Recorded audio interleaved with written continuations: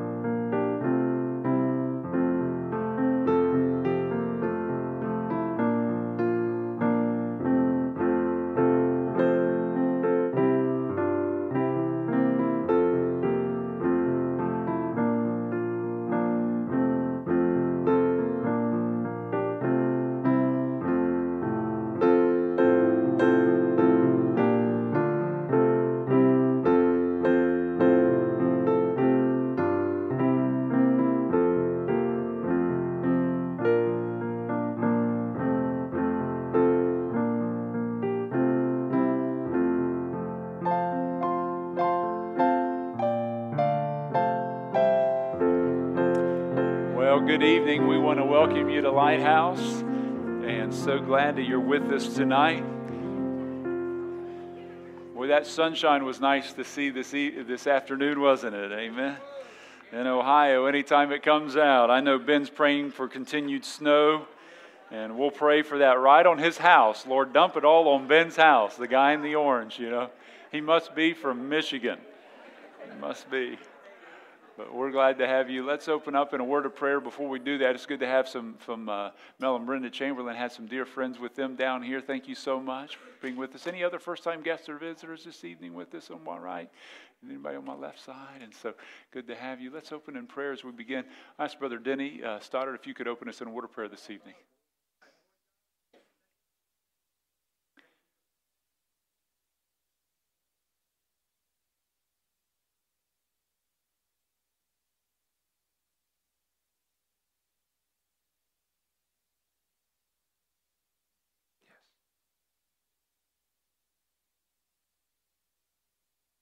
Amen. You may be seated tonight. And if you have a prayer request that you would like to share, just raise your hand at this time. And these guys with the green prayer cards will get by and give one of those to you. And you can just fill that green prayer card out. And at the end of service, we will collect those. If you want that prayer request to be shared with the congregation, just write that prayer request out and we'll share that. If you want that just to be prayed for by the staff and not announced publicly, just write in big letters at the top, private request, and I won't read that out loud. So also, if you're joining us online, I want to welcome you as well, and you can put those prayer requests in the comment section, and we will also share those at the end of service as well. So couple brief announcements as they're coming around. This Saturday we have a Equip conference down at Mount Orb. There's several pastors that'll be there, different churches going to that. We do this once a year, so encourage you to go if you would like to be a part of that. We'll be meeting here and leaving at 6:45 on Saturday morning.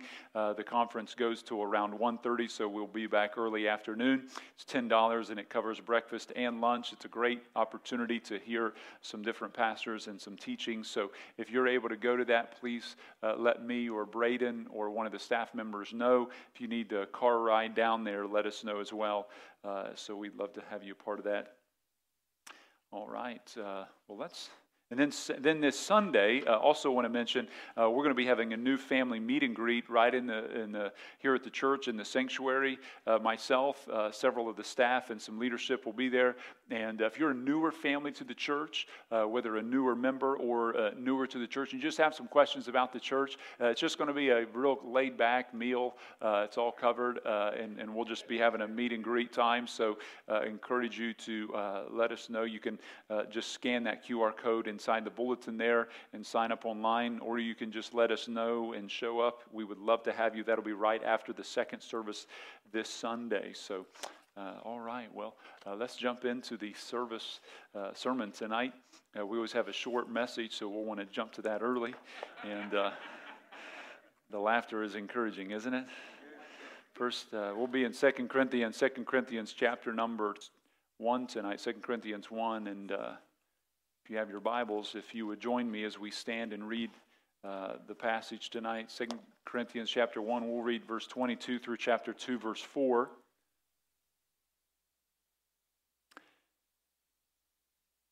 As we jump into this, it's important to know that the chapters in the words in the Bible were inspired by God, but the chapters and verses were not.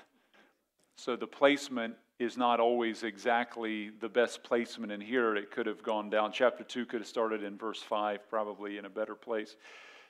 So we're going to be reading verse 22 through chapter 2, verse 4. The Bible says, "Who hath sealed us and given us the earnest of the Spirit in our hearts." Actually, let's start in verse 15. Is that okay? We're going to bring some context into this. "In this confidence I was minded to come unto you before, that you might have a second benefit, and to pass by you into Macedonia, and to come again out of Macedonia unto you, and of you to be brought on my way toward Judea. When I therefore was thus minded, did I use lightness, or the things that I purpose, do I purpose according to the flesh, that with me there should be yea, yea, and nay, nay? But as God is true, our word toward you was not yea and nay." He's saying, I didn't say yes and really mean no. Verse 19, "For the Son of God, Jesus Christ, who was preached among you by us, even by me and Silvanus and Timotheus, was not yea and nay, but in him was yea. For all the promises of God in him are yea, and in him amen, unto the glory of God by us. Now he which establisheth us with you is Christ, and hath anointed us as God, who hath also sealed us and given the earnest of the Spirit in our hearts." So last time we looked at those passages and those verses there and the characters of a faithful minister. Verse 23, "Moreover I call God for a record upon my soul, that to spare you I came not as yet unto Corinth, not for that we have dominion over your faith, but are helpers of your joy, for by faith ye stand. But I determined this with myself, that I would not come again to you in heaviness. For if I make you sorry, who is he that maketh me glad, but the same which is made sorry by me? And I wrote this same unto you, lest when I came I should have sorrow from them of whom I ought to rejoice, having confidence in you all, that my joy is the joy of you all. For out of much affliction and anguish of heart I wrote unto you with many tears, so that ye should be grieved, not that ye should be grieved, but that ye might know the love which I have more abundantly unto you." God, we are so blessed to have your word. We're so blessed to be saved today. We're so thankful for the church family you've brought together here, for the grace that you've shown us. Thank you for the soul that was saved Sunday, and the one rededication, and the two baptized, and the visitors that you just continually bring. I pray you bless the teen service right now, God. There's children and teens that need to know to Christ and come to Christ, and I pray that they might be saved. And in kids' ministries, we had a great turnout there, and I pray that you would continue to bless them, and the teachers and the workers, the kids in nursery, and just all you're doing is so wonderful, and we praise your name. As we dive into your word tonight, I thank you for those that are here with us in the adult service. And God, that you would just give our minds attentiveness to the word of God before us. Grant us wisdom and application. Help us to obey the word, and that we might glorify you. For you said, if we love you, we'll keep your commandments. And so may our love for you be shown with our lives. We ask it in Christ's name, and God's people said tonight, amen. You may be seated this evening.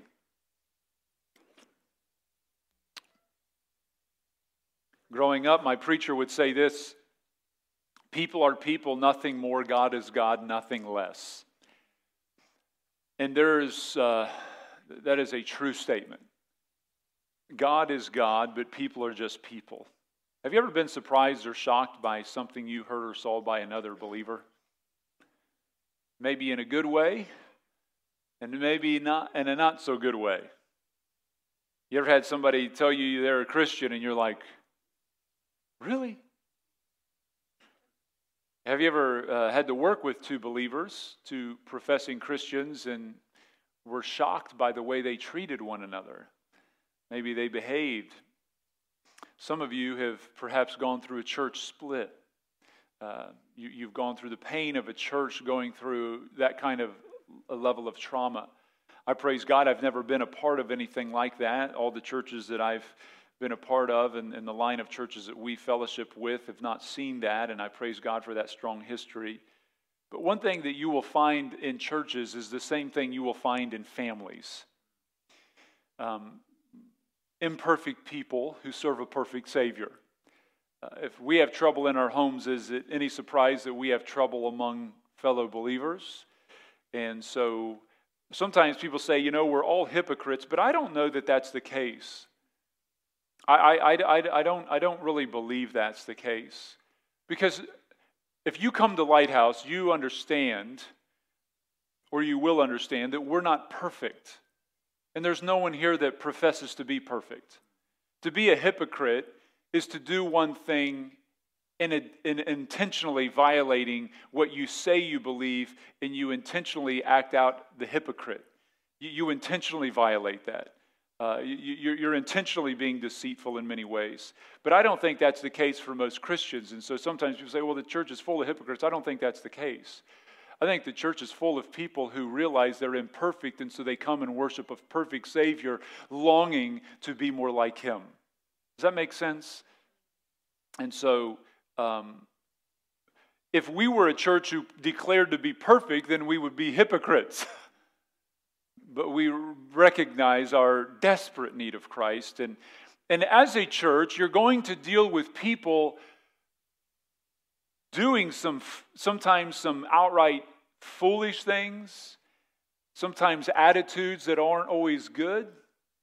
A lot of people who come in here on Sundays have had long weeks.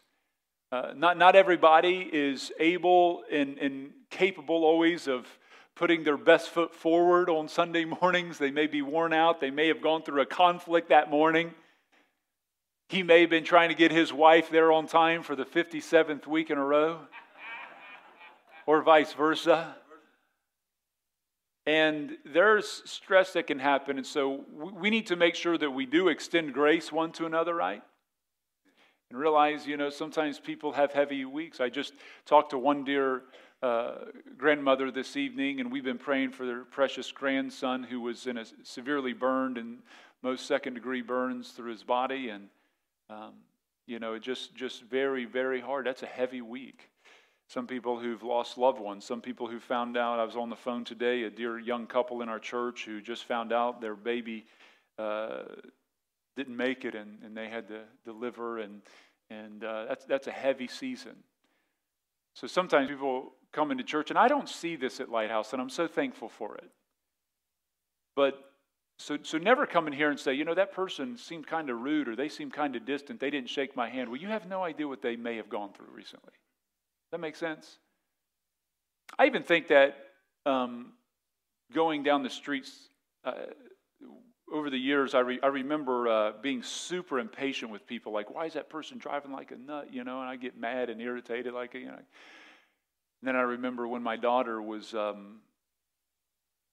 struggling to breathe as around a 2-year-old child, and she was like about turning blue. She couldn't hardly breathe. We jumped in our little minivan. I'm driving 100 miles an hour to get to the hospital. People honking at me, swerving at me as I was trying to get to the hospital. I'm like, you have no idea. My daughter could be dying. And they have no idea why this guy's driving like a madman, because she's barely breathing, like she's eyes are about shut. And when you're a parent, you're like, So I understand you want to be safe and things, but so I think it's important for us to understand we have no idea what some of the things that people are going through as they enter into church, and so just that's helpful to kind of hear and kind of think about. I think the older we get, we should realize that a little bit more as we live in circumstances like that. But tonight I want to talk about dealing with sin in the church, and this is really what Paul comes to here, and that's why this was not actually what I was planning on preaching tonight, but it's where the text brought us to. So first of all, let's look at the reality of sin and the problems in the church. God loves the church. He loves the church. He said, I've come to build my church, and the gates of hell shall not prevail against it. And so Christ loves the church. Because he loves the church, there is always going to be an attack against the church from Satan. Satan hates the church. He wants to cause divisions and schisms and divide people. We see this happening in the Gospels, don't we, with the 12 disciples? They were at each other's throat, and boy, you sure wish they were. You sure wish that they didn't do those things, but then it's also comforting knowing they were human like we are, right? I mean, but they were fighting over who was the greatest when Jesus was instituting the Lord's Supper. And he washes their feet while they're in mid-argument. It's an incredible thing. When you read the New Testament, you find the early churches all dealt with problems in the churches. Not only were they're incredible blessings, but there were incredible problems. I mean, you have Matthew, Mark, Luke, and John, the four Gospels that give us the panorama of the life of Christ. You get into the book of Acts, which is the launch of the church. You get into Romans, that is the constitution of Christianity. And the next books that are written are 1st and 2nd Corinthians, which are the two longest letters written to a church that was flooded with problems. And sometimes when you read through 1st and 2nd Corinthians, you're like, is there any evangelism going on? Where's the door-to-door evangelism? Where's the outreach going? I mean, it's like problem, next chapter, problem, I mean, it's just like good. Now, they were doing outreach. They were winning people. People were getting saved, but Paul had to constantly deal with problems. I mean, in Acts chapter number 1, they were fighting over who was the best based on who baptized you. Boy, what a worthy argument that was, right? And in Acts chapter number 2, they were arguing that that you need to have elevated speech when you preached. And Paul said, I chose to come to you in simplicity of the message and came not in some great oratory effort, but in the simplicity of the gospel, knowing Christ and him crucified. And then you get into chapter number 3 and the immaturity of the believer. He said, you guys are carnal, you walk as men, and times you should have been teachers, you have one to teach you again. Reflecting in Hebrews, the same thought. Then you get into 1 Corinthians chapter number 6, they were going to court one with another. Chapter 7, problems among marriages and impurities. 1 Corinthians chapter 5, they had a man sleeping with his stepmother, and that marriage was ended, so he's ended up living with this lady, and sin in the church that's not being dealt with. You get into 1 Corinthians chapter number 11, and they're getting drunk at the Lord's table. 1 Corinthians chapter number 12, they're abusing spiritual gifts. Chapter 13 and 14, that continues on. I mean, they just 1 Corinthians chapter 15, there's false teaching going on that the resurrection may not even happen. And you read that. I remember preaching through 1 Corinthians, and I'm like, you feel like you're slopping in the mud all the time. It's like you just kind of want to get cleaned off. So it took me a couple years before I even preached 2 Corinthians chapter 2, the book of 2 Corinthians. Let's go to Philippians or something. But then I get into Philippians chapter number 4, and he says, I beseech Euodias and I beseech Syntyche that they be of the same mind in the Lord. There's problems there. I'm like, well, let's go and jump over to the book of James. And James spends a whole chapter dealing with the tongue. Because there were people at odds. He says, why are there fightings and wars among you? Because you're carnal, like this is going on, and you get to Revelation and say, well, maybe these 7 churches of Asia Minor, maybe they got it together. And then Jesus confronts 5 of the 7 and says, if you don't get things together and repent, I'm going to close your doors. And you're like, whoa, now we're at the end of the Bible, and now it's us.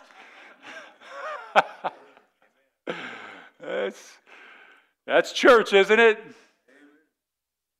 Let me say this, I'm thankful the church is not perfect. If there was a perfect church, none of us would have ever have to forgive each other. We would never have to be gracious. We would never have to be merciful.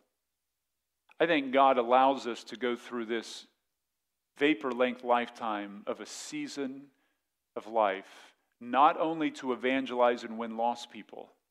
It's not the only reason we're here. We're also here to be gracious, to be loving, to be kind, to be forgiving, to be Christ in the church as well, to reflect Him in our life. Put on the Lord Jesus Christ, the Bible says, right? To walk as He walked, have the mind of Christ. And that's not always easy. It's not always easy to do. Sometimes we get in the flesh. I think we win probably more often than not against the old man, but the old man sometimes wins. And this is a reality. And so that brings me to the second point, the necessity of confronting sin in the church. If sin is left unconfronted in a church, it will grow and it can destroy a church. It's important to understand this. You ever have and please don't raise your hand or say anything out loud, but if you have a family, maybe not you're just the ones inside your home, but could be extended family, but if you have, even in your own home, like a big known sin that's undealt with, that can really mess up your home, can't it? It can really cause havoc. It can cause division. It's like a cancer. Sometimes that sin can come into a husband or a wife. Sometimes it comes into children. Rebellion, sinful attitudes, sinful conversation. And it can just begin to tear and shred away at the unity of a home. What happens in a company when sin goes undealt with? When evil can be allowed? It just spreads like a cancer. We see that right now in our governments, don't we? I mean, it's just spreading like cancer. Some of the things I read about, I'm just like, insane is not even the word. It just blows my mind what goes on. And sin that's, and now in our world it's promoted, but even on ball teams, if you have a kid on the team that has a very sinful attitude, very bad spirit, and that goes unchecked, can it pollute the rest of the team? Absolutely. And so if a family, if a workplace, if a ball team all have to deal with sin, same thing in society. It can corrupt a society. So it's got to be dealt with. It's got to be confronted. 2 Corinthians 2, it's an interesting section as Paul deals with someone in the church that had sinned against him personally. Chapter 2, 1 through 11, we're going to examine verse 5 through 11 next week. But there must have been a man, when you study through the entirety of this chapter 1 and 2, as well as the book of 1 Corinthians and 2 Corinthians, putting it all together, there must have been someone at that church that attacked him verbally, like slanderously, but also like to his face in front of the church. And it created some real problems. And he wanted to deal with the situation and have it worked out, because he says he's going to be coming to Corinth and he doesn't want to go there and have a conflict that he's got to deal with. He wants this thing worked out. But whatever happened, from the text, it seems that this man like assaulted Paul verbally, and the church did not defend Paul. They didn't like side with him. And so the reason that's a problem in the church is Paul was writing 13 books of the New Testament. And if you could undermine the Apostle Paul, you've undermined Scripture. You've undermined, Paul started the church at Corinth, you're undermining that system.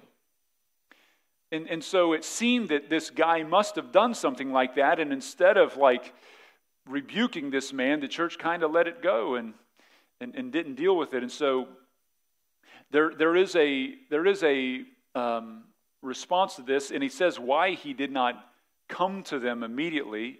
He says this in verse number 2 and 3. He says, "For if I make you sorry, who is it that maketh me glad but the same which is made sorry by me? And I wrote the same unto you, lest when I came I should have sorrow from them whom I ought to rejoice, having confidence in you all, that my joy is the joy of you all." So he wrote a letter sometime between 1st and 2nd Corinthians. There is 4 letters total that Paul wrote to the church at Corinth. 2 were inspired and 2 were just other letters that he wrote. Not everything that he wrote was Scripture, but he did write some that was Scripture. Now, in the painful letter, Paul must have rebuked them for not defending him and dealing with the sinful, rebellious man. So they end up confronting the man, disciplining him as a church. Now Paul says that man must have repented and got right. And Paul says, now you need to forgive him and receive him back in. Look at verse 6 of chapter 2. He said, sufficient to such a man as the punishment which was inflicted of many, so that contrariwise ye ought rather to forgive him and comfort him, lest perhaps such a one as be swallowed up with overmuch sorrow. Now when you read again 1 and 2 Corinthians, Paul is constantly dealing with and confronting sins or sinful attitudes in the church. And the reason he has to do this is because if sin is not dealt with, it can cause incredible problems in the church. When a church member lives in open, unrepentant sin and nothing is done about it, it mars that congregation and it reflects poorly upon Christ, who is the head of the church. The Bible gives us a clear four-step process in confronting sin in the church. Matthew chapter 18, you could flip over there in your Bibles for just a moment. Matthew chapter number 18, look at verse number 15. This is very important to know. Matthew 18, verse 15 says, moreover, if thy brother trespass against thee, go and tell him his fault between thee and him. And what's that next word? Alone. So if somebody sins against you, they do something that is actually sinful. Is the first thing to throw it on social media? You realize if somebody did something like that, they have sinned? So you go to them alone. What would be the purpose of going alone? Well, gossip, right? You don't want to spread it around. So go and tell him his fault between thee and him alone. If he hear it, thou hast gained thy brother.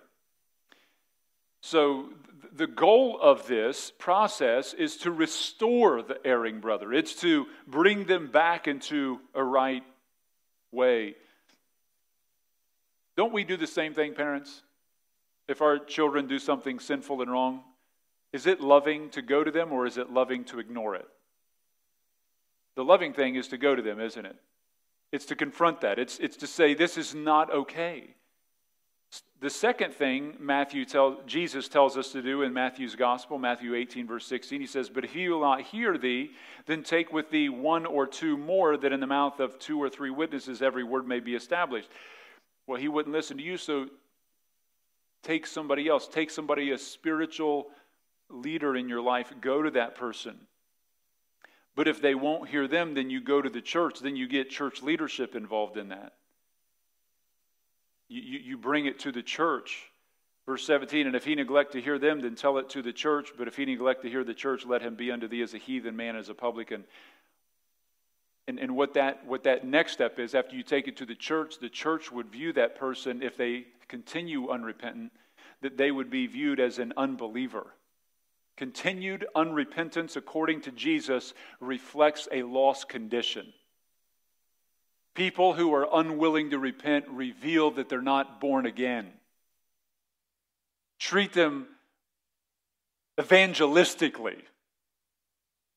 They're no longer a part of the church body. They're no longer, they're removed from the membership of the church. They're to be put out really in a public sense from the church. It should be declared that so-and-so is no longer a member of the church. That's to be done.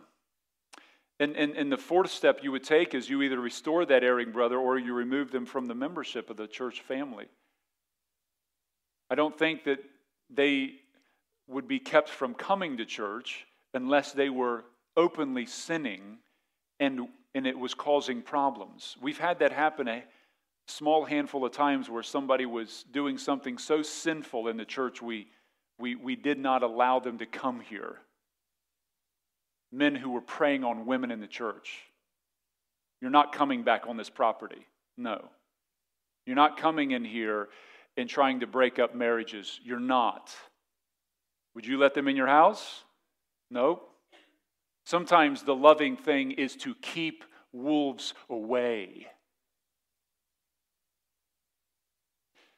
So it's a rare thing, but it can happen. False teachers that come in, we've had to deal with that. 1 Corinthians chapter 5, you have your Bibles, flip over there. Let me just show you an example of this happening. The beloved Paul dealing with the church at Corinth. He says in 1 Corinthians 5 verse 1, it's reported commonly that there is fornication among you, and such fornication as is not so much as named among the Gentiles, that one should have his father's wife. That sounds super gross. That is not his biological mother, that is his stepmother. Now let me give you a couple things to point out about this. First, the term is his father's wife is in the present tense in the Greek, which means this is ongoing. It wasn't a one-time fling with her. They're still involved in that relationship, and everybody knew about it in the church. It was open. Second, the charge is fornication and not adultery. What's that let us know? Well, that lets us know the man and his wife got a divorce. They're no longer married. This relationship must have split their marriage up, and now the guy's with the woman that his dad was married to. And thirdly, Paul doesn't address the woman. That lets us know the woman must not have been a member of the church. He only addresses the man. You see it? So that's the situation. So you have a guy in the church who looks to have caused the dad and stepmom to divorce, now living with this unbelieving woman in open sinful fornication. The church isn't doing anything about it. You know what the church does about it? Look at verse 2. He says, and ye are puffed up. They're puffed up. What's that mean? They're prideful. You say, what are they prideful about? Well, they're like, man, we are a loving church. You know what? We just accept people as they are. We believe the church doors should be open to anyone, whatever they identify as, however they feel this man loves this woman. Who's to tell them no? We're a loving church. We're a gracious church. Boy, do we hear that stuff going on today? What should have their attitude been? Paul says in verse 2, you're puffed up and have not rather mourned. The word for mourn here was used in the Bible for mourning for the dead. They should have had their hearts broken over the man's sin. Psalms 119, 136 says, rivers of water run down mine eyes because they keep not thy law. What is the right action? He says in verse 2, that ye have not, that he that hath done this deed might be taken away from among you. So what's Paul say to do? He says, remove this guy. You can't let this go on in your church. What are you doing? You can't allow that to go on. You say, really? Well, that's not a loving thing to do. I think the opposite's true. I think a lack of love gives license to sin that doesn't confront sin. I believe the Bible. Well, what's the lost world going to think if you take somebody who is and put them out of the church? How will they ever repent? You know how they'll repent? They'll repent when their flesh is given over to Satan for the destruction of the flesh, that the soul may be saved in the day of Jesus Christ, as Paul says in 1 Corinthians 5. You know, over and over in the New Testament, Paul said, I handed them over to Satan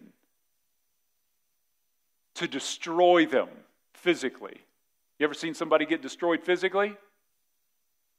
Satan just has his way with them. They come back broken, ruined, humbled, devastated. That can happen. I've seen it happen. And Paul did this over and over in the New Testament. And it was for the purpose of seeing them not destroyed eternally, but better to go through physical calamity that brings you to salvation than to go through physical health and acceptance from a church that makes you... Because if you don't confront sin, people think, well, there's no big deal in it. You ever had your sibling say this? Well, if he can do it, why can't I? Right? Verse 2, he says that he that hath done this may be taken away from among you. Verse 7, he says, purge out the old leaven. Verse 13, put away from among yourself that wicked person. He says it over and over and over. Churches like to say they believe the Bible till it comes to stuff like this. But at Lighthouse, we'll preach the whole counsel and we implement this. You must. Sometimes people say, why is there, Lighthouse, there's so much unity, there's so much. You know why? Because you have to deal with sin. You think I like that? It would be much easier just getting up here and preaching. This is the easy part for me. This is like super fun. The wearisome part is to go sit down and like work through big messy situations. I'm like, don't I have a deacon around here for this? Come on over here, boys. Don't I have a staff member jump in this situation? And praise God that so many of you, you know, when you preach the Word of God to a congregation, it purifies the body. What happens over time, and most of you haven't seen this at the level that I've been able to see it, simply because I've been here since the beginning. But when our church was started, there were so many new believers that they didn't even know. I mean, like, you'd always hear cussing in the church after service. Like, they just didn't even know. They didn't even know they were cussing. They didn't know they were, I mean, they'd be smoking their cigarettes before they got outside. I mean, it was just like, it was just, people didn't know. I can't even tell you, probably, I don't even know how many people I sat down with, like, hey, guys, you know, the Bible says, you know, if you're saved, you can't be living together in sin. And is that in the Bible? People in this culture are shocked. Really? I've had people debate me on this. They're like, adultery doesn't mean that. I'm like, Google it. And they do. And then when Google says it, they believe me. I'm like, come on. You think I'm trying to deceive you in this? But what's so fantastic now, I see this happening all the time, is where the body confronts the body. Where people go to one another, and I don't even know about it. I don't need to know about it. I don't need to know about it unless it's like the blue light is flashing, right? Till it's like ambulance alert. Like, I don't always need to know situations. So it's go to them alone. I don't have to be the one, but take a spiritual leader if they don't listen to you. There's other leaders in the church you can bring, and when you go, you should be. And that brings me to my next thought, the goal of confronting a sitting brother. The goal is that you want that sin removed, not the person. You want the body healthy. We do this with our children, don't we? Because our hearts are breaking for our kids. We don't want to see them go down one of those sinful roads. We don't want to see them mess their life up. So we also want to restrain other believers from sinning. 1 Timothy 5:20 says this, them that sin rebuke before all, that others may fear. And he's talking about there in 1 Timothy 5 about pastors, elders in the church that sin. It says rebuke. If that pastor sins before everybody, rebuke him before everybody. Acts 5:11. Do you remember in Acts 5, God killed Ananias and Sapphira for lying. For they dropped dead. It's shocking. Like, he lies and he dies. And that rhymes, and I didn't plan it. They take him out, literally, bury him. The wife didn't even go to the funeral. She doesn't even know he's dead yet. The funeral's done. She comes in, perpetuates the lie. She dies, is buried. And you know what the Bible says in Acts 5:11? And great fear came upon all the church and upon as many as heard these things. You think the whole church was like, yeah, we don't want to lie. You think there was a little cleansing of the church? And you know what happened? You say, oh, I bet that killed the church. Boy, it probably killed all the numbers. People are like, look at verse 14, Acts 5 on the screen. It says, and believers were the more added to the Lord multitudes, both of men and women. You know why? Because Christ builds the church. And a sin-filled church doesn't grow the church. It prostitutes it. One of the probably the second largest church in America, there's a pastor who is now allowing homosexual membership, and they think that's loving. I would not allow fornicating membership. Not because I don't love the person fornicating or love the person it's homosexuality, but I know what the Bible says. You can't be in open sin and be a believer like that. Doesn't mean you're perfect, but it means you won't stay there. And it doesn't mean you may not have struggles in your life, but you're not going to continue living in that. And to accept them is to say it's okay. Well, nobody's perfect. There's no one that I know of in our church that's a member that says, you know what, I'm a liar, I'm going to continue to lie, and I will not repent of this lie. People say, well, you make a big deal about that. The Bible includes lying and covetousness and stealing as well. I don't know anybody that is like, you know what, I'm a thief, I'm going to continue as a thief, and I don't care what the Bible says, I'm going to live as a thief. Well, then you'll be confronted just as hard. Does that make sense? So when somebody lives in open fornication, open adultery, open homosexuality, the Bible says what it says. He says, be not deceived. People that are in those conditions aren't going to heaven. They're not. It shocks me. You know the loving thing to do is to be with tears in your eyes, pleading for them to come to Christ and repent, that God is not okay with that. That's what the heart should be. Not embracing them with open arms, and now I feel loved and comfortable, and you think you're helping them? Have you not read what all the New Testament did? Like, just what did we read in 1 Corinthians 5? Was that comfortable? Could you imagine? I'll say it anyway. You imagine Joel? I would love to see Joel Osteen preach 1 Corinthians 5. I would just love to see that. Like, what do they do with those passages? Just preach that to your service on Sunday. Squirming. You know, when we come to the Bible, we got to take the Bible and believe it and apply it. And so that brings me to a third thought tonight. So just know this, it's necessary because you cannot have open sin flooding around. It restrains other believers. And the reason you confront people is it restores them. I can't tell you how many dozens and dozens and dozens of relationships I have had to deal with messy situations. I've had people get so upset at different times. People cry, all these things. And how many glorious restorations I've been able to see. Nearly every time it turns into this hugging, embracing, and tears, and joy floods their relationship. I've had people come and, this person hurt me. I'm like, well, let's set up a time to meet with them. Well, I don't think that's a good idea. I'm like, that's the only idea. You bring me in, it's on. I will not cover it under a rug. So just know that up front. I'm making that very public, okay? You bring something to me, you got a problem, then let's go. It's just going to be what it is. I've been in enough situations of discomfort. I don't get used to it, but I'll just do it. I'm forced by God on this issue.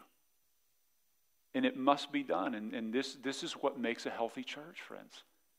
It's not fun. It's not easy. It's not like, I look forward to that. Some people are like, I like confrontation. Well, I really don't. I mean, I'll do it. I'll do it all day long. It's not the funnest thing. It usually causes me a little bit of pressure in this area of my head. You guys know what I'm talking about? You got a couple Excedrin? Yeah. And sometimes I turn out to be the bad guy. I'm like, I didn't even do anything in this. Trying to...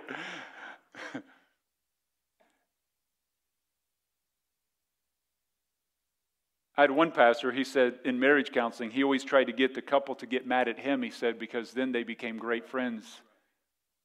It's like the enemy of their enemy became their, so they just, now they're friends because they had the common enemy, the pastor. It's like, I guess if that works for you, I haven't tried that. Well, the right way to confront sin in the church, let's look at some thoughts there. Paul, last time we examined, had his character attacked by some of the people at Corinth. They were saying basically, Paul is untrustworthy. Paul said he was going to come. He didn't come. In the end of 1 Corinthians, the book, he said, if the Lord will, I will pass by you from Ephesus, go to Corinth, perhaps winter with you, go up to Macedonia, the churches of Macedonia. You got Philippi and Galatia and other churches up there. And then he would come back down to Corinth, and then he would leave. But he doesn't. He just passes on by. And so he's writing to them a letter. And so some plans changed for Paul. Things didn't work out like he thought it would. So he says to them in verse 15 through 18, he's like, I didn't say yes and mean no and say no and mean yes. I wasn't fickle. I wasn't acting off the flesh. I wasn't speaking out of both sides of my mouth or looking what would make me most comfortable. There were some reasons that I was not able to come to you. And after he defends his integrity, he explains why he changed his travel plans. Look at verse 23. This is what he says. Moreover, I call God for a record upon my soul that to spare you I came not as yet unto Corinth. Paul says, God is my witness to the trustworthiness of my words. The reason I didn't come to you was for your benefit. I didn't want to come with a rod and discipline. He says in 1 Corinthians 4:21, what will ye? Shall I come unto you with a rod or in love and in the spirit of meekness? 2 Corinthians 13:2, I told you before and foretell you as if I were present the second time, and being absent now I write to them which heretofore have sinned, and to all other, that if I come again I will not spare. 2 Corinthians 13:10, therefore I write these things, being absent, lest being present I should use sharpness. And he said, listen, I can come with a rod, but I didn't want to do that. And so he says, I came to benefit you.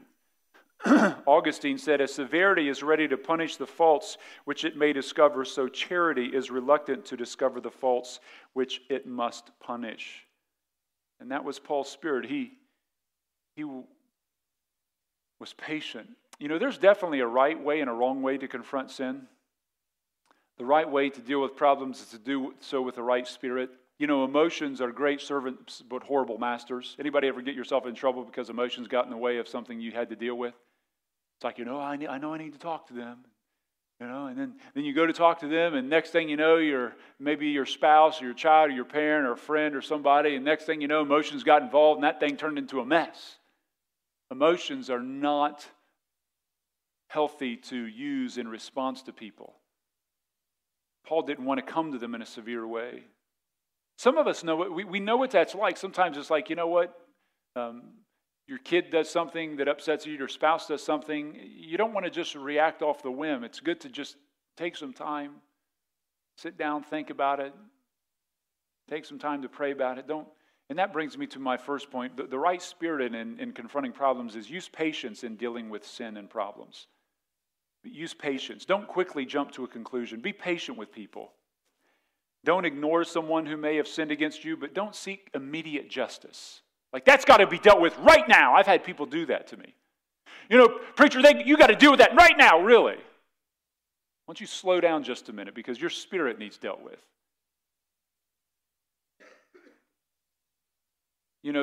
They need punished, cries the law. Be patient, replies mercy. Listen to how Jesus confronts the sin at the church at Thyatira. Revelation 2:19. Look how messy this is. Jesus says, I know thy works and charity. I know your love, your service and faith and your patience and your works, and the last to be more than the first. This church is great. Verse 20. Notwithstanding, I have a few things against you, because thou sufferest that woman Jezebel, which calls herself a prophetess. She calls herself a prophetess. To teach and to seduce my servants to commit fornication, and to eat things sacrificed to idols. That's a mess, isn't it? Now, this woman could not have had the name Jezebel. I don't know of a woman that's ever been named Jezebel in the history of the world, outside of one. She sealed the deal. You ever had that name you're going to name your child? You're like, I always want to name my child this. And your wife's like, I love this name. And then you're like, can't name her that. I knew this girl in school. And you say a name, and she's like, yeah, can't name him that. I had a boyfriend in 8th grade. It was, I can't want to look at my son. You're like, what? You had a boyfriend? Who was this guy?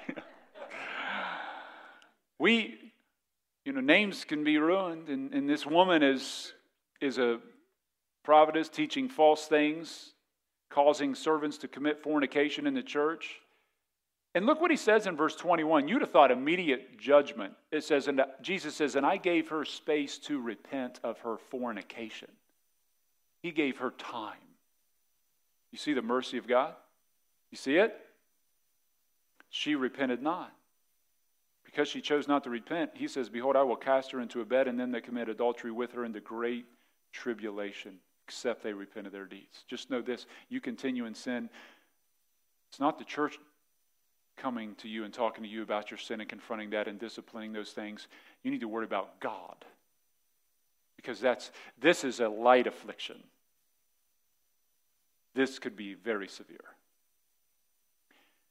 Jesus didn't ignore the sin, rather he confronts it, but he gave her space. People can easily jump to a conclusion. We've all done that before. We always want people to give us the benefit of the doubt, but so often people don't give others. Always remember there's three sides to a story. Your side, their side, and then there's the truth, isn't it? Paul spoke of the importance of patience in dealing with people. 2 Timothy 2:24, he said, "The servant of the Lord must not strive, but be gentle unto all men, apt to teach, patient." 1 Thessalonians 5:14, "Now we exhort you, brethren, warn them that are unruly, comfort the feeble-minded, support the weak, be patient toward all men." The key to having patience with a new believer, I find to be a couple things. First of all, always remember how God has been patient with you and I. And then secondly, remember how others have been patient with us. I mean, you know how many times as young believers, some older saint was like, could have rebuked us, but they just bit their tongue and showed us some grace? Otherwise, they'd been like, "You're a fool. You're foolish. Why did you say that and do that?" So are you patient? Do you have a tendency to jump to conclusions quickly? Do you get upset quickly? Are you patient with your spouse? Parents with kids, kids with parents. The first quality of love, the Bible says, is love is patient. Secondly, we need to have the right motives in dealing with sin. Paul didn't want to abuse his authority over them. Look at what he says in verse 24. He says, "Not for that we have dominion over your faith, but are helpers of your joy, for by faith ye stand." Paul's not like, I want to come to you with a heavy hand. I'm the patriarch of the church, and no, that's not the idea. I don't think as parents you should ever come to your kids and say, "You need to listen to me because I'm your dad or I'm your mom." Well, you can do that. You can force submission. Or you can talk to them in a way that could be instructive. Ask yourself this: how well do you take being yelled at in emotional outbursts? Have you gained from that? When your boss did that, were you like, "Thank you, sir, because, if you didn't raise your voice at me, I'm not quite sure that I would have responded. I needed that." And sometimes we can use a sharp rebuke. That could happen at times. And that can be needful even with our kids at times, for sure. But I think that you see with Paul, he didn't want to come as an authoritarian. He wanted to come, and his motive was not a strong arm forcing this. It was a positive outcome he was looking for. He wanted them to have joy. His goal was not discipline and punishment, and you're going to really get it for this, and I'm going to enjoy this. My father said it hurt me more than it hurt you, but this is going to feel good and it's going to hurt you. That's not the way we should approach discipline. I remember growing up, my dad would say that. I'm like, "Dad, if it's really hurting you worse than it's hurting me, why don't we just change the roles? I thought I was supposed to be disciplined. I'm glad to change positions here. Give me that switch for just a moment." He never traded. That never helped. Who knows what it's like to be around a home or a place where there is no discipline, no confrontation of rebellious spirits? Is that an enjoyable place to be? Is it enjoyable to be around a home where kids are disrespectful, parents are disrespectful, mom and dad's husband and wife one to another? But on the contrary, to be somewhere where the kids are respectful, polite, I can tell you that didn't come because they let them run wild and do whatever they wanted. There was a loving, gracious, but yet firm and truthful discipline that led them in that right way. Paul's goal was their joy. I remember we had a dear girl in our church in Chillicothe who got educated out of discipline. Some of those folks who, in certain fields, she was in a certain field that taught her that if you discipline your children, she was a supposed professional in that field. And so she never told her child no because it could hurt their self-esteem. I said, "You need to suck the self-esteem right out of that young guy. He got some self all over him." The Bible never teaches elevation of self-esteem. The Bible teaches elevation of Christ. And our value doesn't come from self-infused self-esteem. Our value comes from understanding our Creator and what He's done for us. And because we're His creation, we're precious in His eyes. And it's value that we're looking for, not self-esteem. I understand why people do that, and I could walk through that, but I don't have time. But what broke my heart was her child was the most rebellious kid in the entire church. He could not even function with the other kids. He had never been told no. He couldn't even sit in a chair. He'd sit on the floor, scream, act out. He was like 5, 6 years old. Could not. He was uncontrollable. And that's so heartbreaking. That's not loving. You're setting that kid up for disaster, because that attitude doesn't work in that world. That he'll get destroyed. So have the right motives. You want the benefit for them. You want joy. You're not just coming to bring some strong arm. You're coming because you want some blessings for the person. Thirdly, have the right love in dealing with their sin. Look what he says in verse 1 of chapter 2. But I determined this with myself, that I would not come again unto you in heaviness. Now, not only was there a painful letter that Paul had written to them, but there was also a painful visit that happened between his first and would be his later visit to them that he's talking about. There was a visit. What had happened, there was some false teachers there that he knew were at the church, so he left Ephesus, sped over to Corinth, confronts it, but the situation didn't go like he was hoping it went. That's where this person slanders him, speaks ill against him. There's a big conflict that went on, and so that was a very painful visit, followed by a painful letter of rebuke, like, hey, you guys need to deal with this person. You let him act this way. He says in verse number 4, notice what he says in verse 4. He says, for out of much affliction and anguish of heart I wrote unto you with many tears, not that you should be grieved. So he had to write to them after that painful visit. He wrote this letter that we don't have still, but he wrote to them. And notice, he didn't just write that letter with ink, he wrote it with tears. This was heartbreaking. It's one thing to be hurt and offended and respond in anger, but he's responding in heartbreak. He is broken. He says, I don't want you to be grieved. I want you to know the love that I have more abundantly unto you. His desire was their benefit. You know, the Bible teaches discipline is an act of love. Hebrews 12:6 says this, for whom the Lord loves, he chasteneth and scourgeth every son whom he receives. If you endure chastening, God deals with you as with sons. For what son is he whom the Father disciplines not? And discipline is not enjoyable, but it produces good fruit. Hebrews 12:11 says, now no chastening for the present seemeth to be joyous, but grievous. Nevertheless, afterward it yieldeth the peaceable fruit of righteousness unto them which are exercised thereby. If you confront things in love, in truth, and in humility, it produces great fruit. And it broke Paul's heart having to deal with this stuff in that church. You know, and I think it's important to know this. When you get into sin, you just know this, you cause grief to others.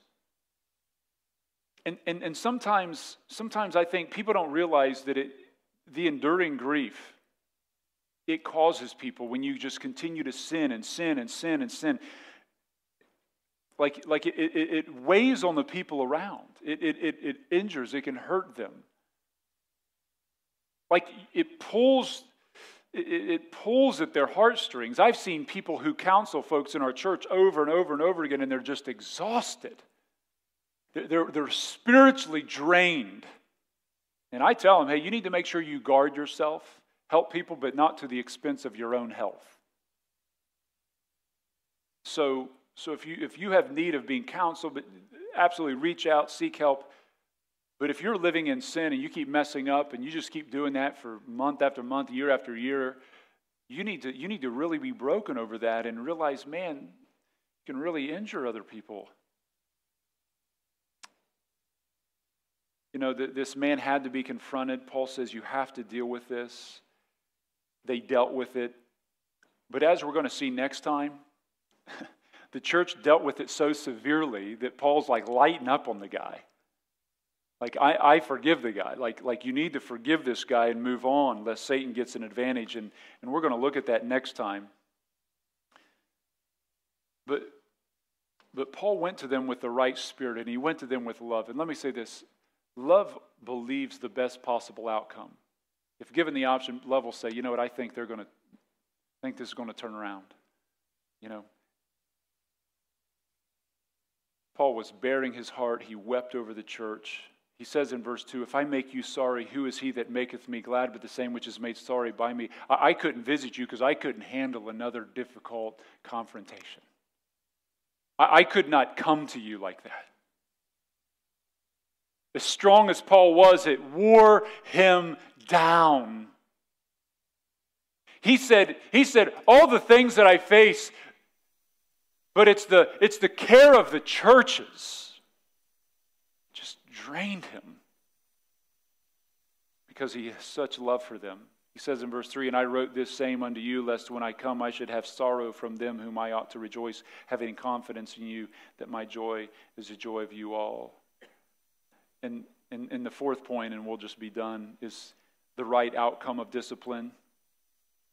The right outcome, and we'll see this next time in verse 5 through 11, was sin was confronted. The man repented. The church got the opportunity to show forgiveness. The church's testimony was upheld. Joy was restored. But the biggest struggle in confrontation and dealing with sin is one word: forgiveness.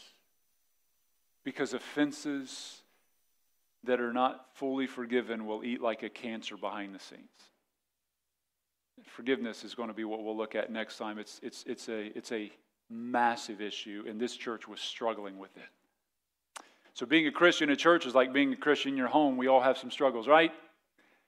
Well, Lighthouse isn't a perfect church. Well, absolutely not, because you and I are here. But praise God that we get to show mercy and forgiveness and grace and kindness. We're not looking for people to shake our hands when we come here. We're looking to shake and comfort and encourage and edify one another, right? Is there someone you need to confront? If you do, go to them. Go to them alone. If they won't hear you, go to them with someone. If they won't hear them, take a spiritual leader of the church and pray for them, weep over them, be brokenhearted. Make sure you have the right spirit. Do it with patience, not demanding justice now. Your benefit is for them. You want them to grow. You want them to be restored. And if they get right, forgive them, embrace them as a brother, and rejoice in Christ. Pretty clear, isn't it? Let's all stand tonight. Father, we thank you for your word. It's our joy. It's our wisdom. God, I thank you for allowing us to see that the early church was not perfect. Thank you that the Bible is a real life book. It didn't shade over all the messy stuff. It would grieve us if we only read about perfect churches, because we would look around and see how far short we fall, but we realize, you know what? If they had struggles, we will. Help us to love you with all of our heart, to love others as ourselves, to forgive as we've been forgiven. Continue to bless the church as you have with sweet unity. Thank you for Lighthouse. I love this church. I love the body. I love the work you're doing. May you continue to do that work. We pray for those who come that may not know you and know the gospel, and may they see the gospel in our life and on our lips. Continue to save and redeem and transform. In Christ's name, amen. As we sing, if God spoke in your heart, would you come tonight as we sing? Come every soul, my Maybe there's some situation you want to pray for, some burden on your heart. You're welcome to come. You're welcome to come. And He will surely give you rest by trusting in His word. Only trust Him, only trust Him, only trust Him now.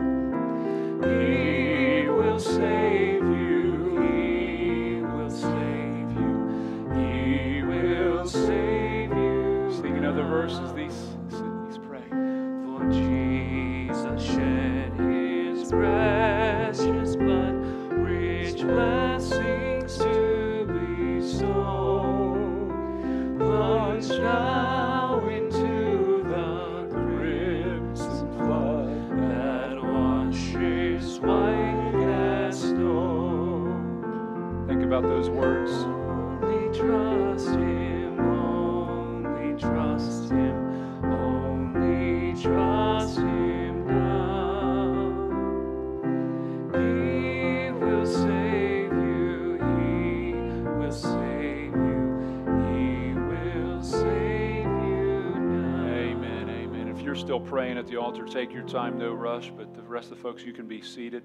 If you have a prayer request card, if you want to lift that up, and we got folks that'll come around and pick up that green prayer card, so we got some guys coming around to do that. While they're doing that, I'm just going to read off a couple of these prayer requests. Would ask you to pray for Norma Oakley, severe UTI infection in her body. She's at the Miami Valley South for a couple days, so just pray for her. Also, pray for a little 2-year-old named Blaze. He was severely burned and at Children's Hospital, and so want to pray for his recovery and that dear family. We sure love those guys. That was a neighbor family of ours, Allie and Brian Poland's grandson Blaze, so want to lift him up. Pray for Jerry Orff, surgery tomorrow. Pray for Ryan, found a spot on his lung and needs an MRI to verify. Pray for the spot to be gone. I want to lift up Ryan. Pray for Bridget. This is Jordan's niece, diagnosed with epilepsy. I want to pray for little Bridget.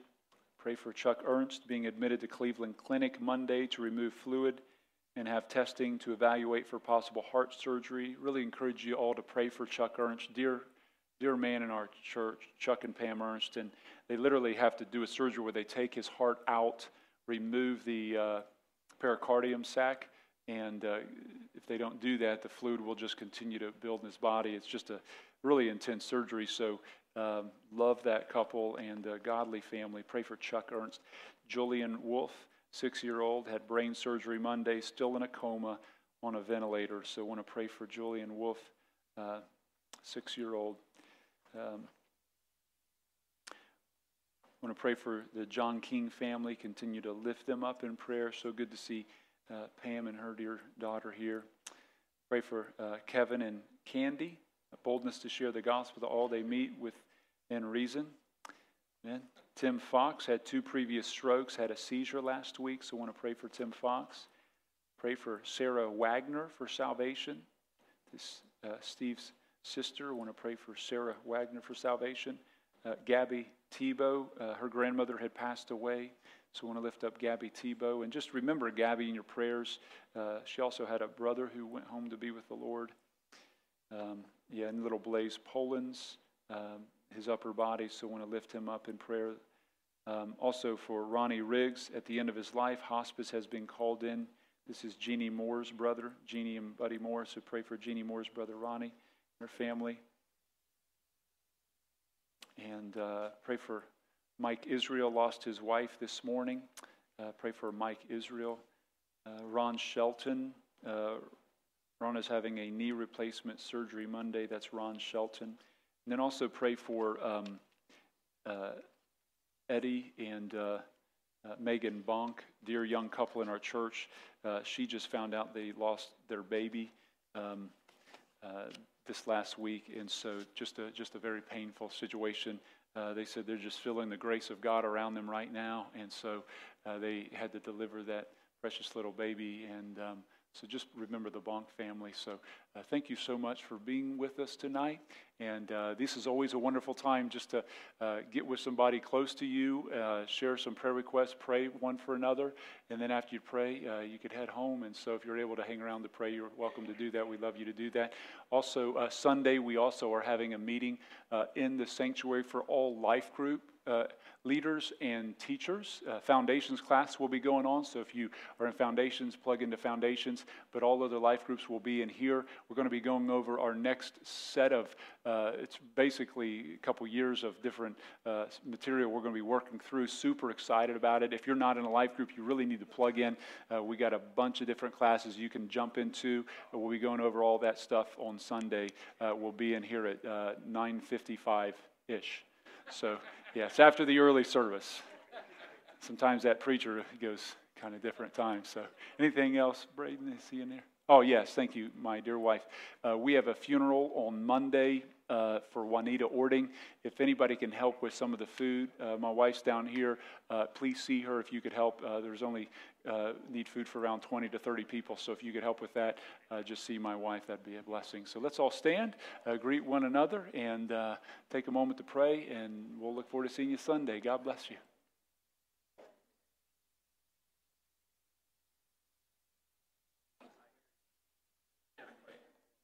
I got your...